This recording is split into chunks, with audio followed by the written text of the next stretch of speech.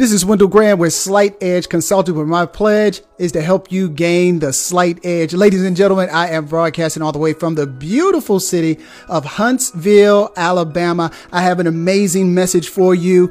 It is, help, am I a professional gonna doer? Now, before you go to Webster trying to look up what a gonna doer is, I have to qualify this. I'm from the Deep South and we make up words all the time.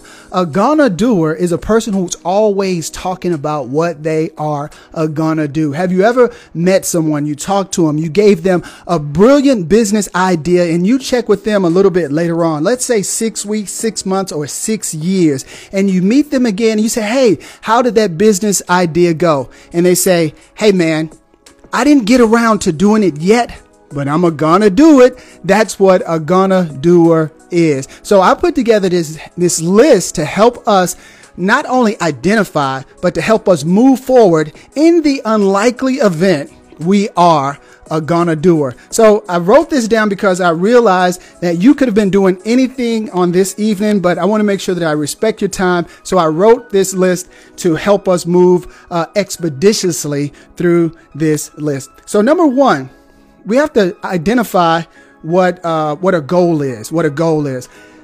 I realize as a professional coach, life and business coach, that a lot of people just simply don't know what a goal is. So let's just park here for a second.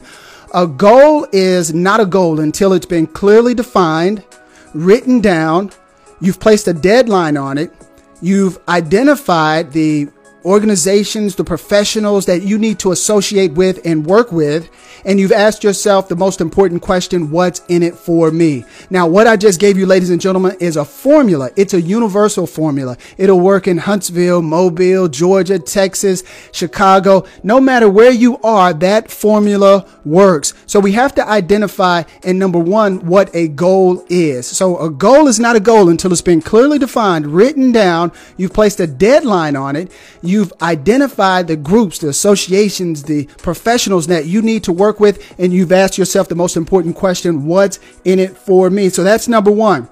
Number two, you have to forgive yourself. I realize that we are so hard on ourselves. Do you realize the subconscious chatter that goes on in your head on a daily basis about the things that you think you failed at, the things that you've messed up on? We have to forgive ourselves. We have to realize that those are learning tools. Those are stepping stones to move us forward toward our goals. So we have to forgive ourselves. Lighten up. It's going to be okay. So number two is forgive yourself. Number three is break it down. You've often heard that the way to eat an elephant is one bite at a time. But there's some of us out here that try to eat the elephant with one big bite.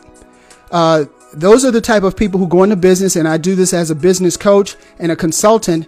You start a business today and you think you're going to be a millionaire tomorrow. That's not the way it works in the entrepreneur world. An entrepreneur is the only person that you know that will volunteer to work 150 hours a week just to keep from working a 40-hour job. So you're going to have to put in the work, but you're going to have to break it down. You are going to have to break it down into bite-sized morsels. That's what understanding what that goal is. So number three, you're going to have to break it down into bite-sized morsels. Number four, why do you want it in the first place? Why do you want it? I realize this as well, that many of us, we want something because somebody else wants it for us. Let me say it another way. Sometimes people will want things for you more than you want them for yourself.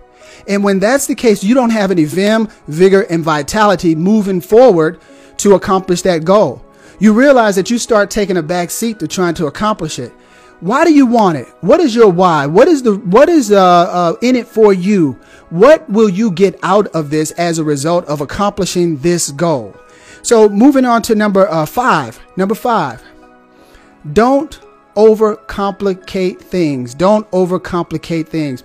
You know, I was talking to someone today and we were talking about dream casting. You know, the ability to go out and to look at things and say, you know what, one day I'm going to have that. That's not a gonna doer. That's dream casting. But sometimes we overcomplicate things and we think that one of the prerequisites to having something in life is money. Money is not a prerequisite to dreaming.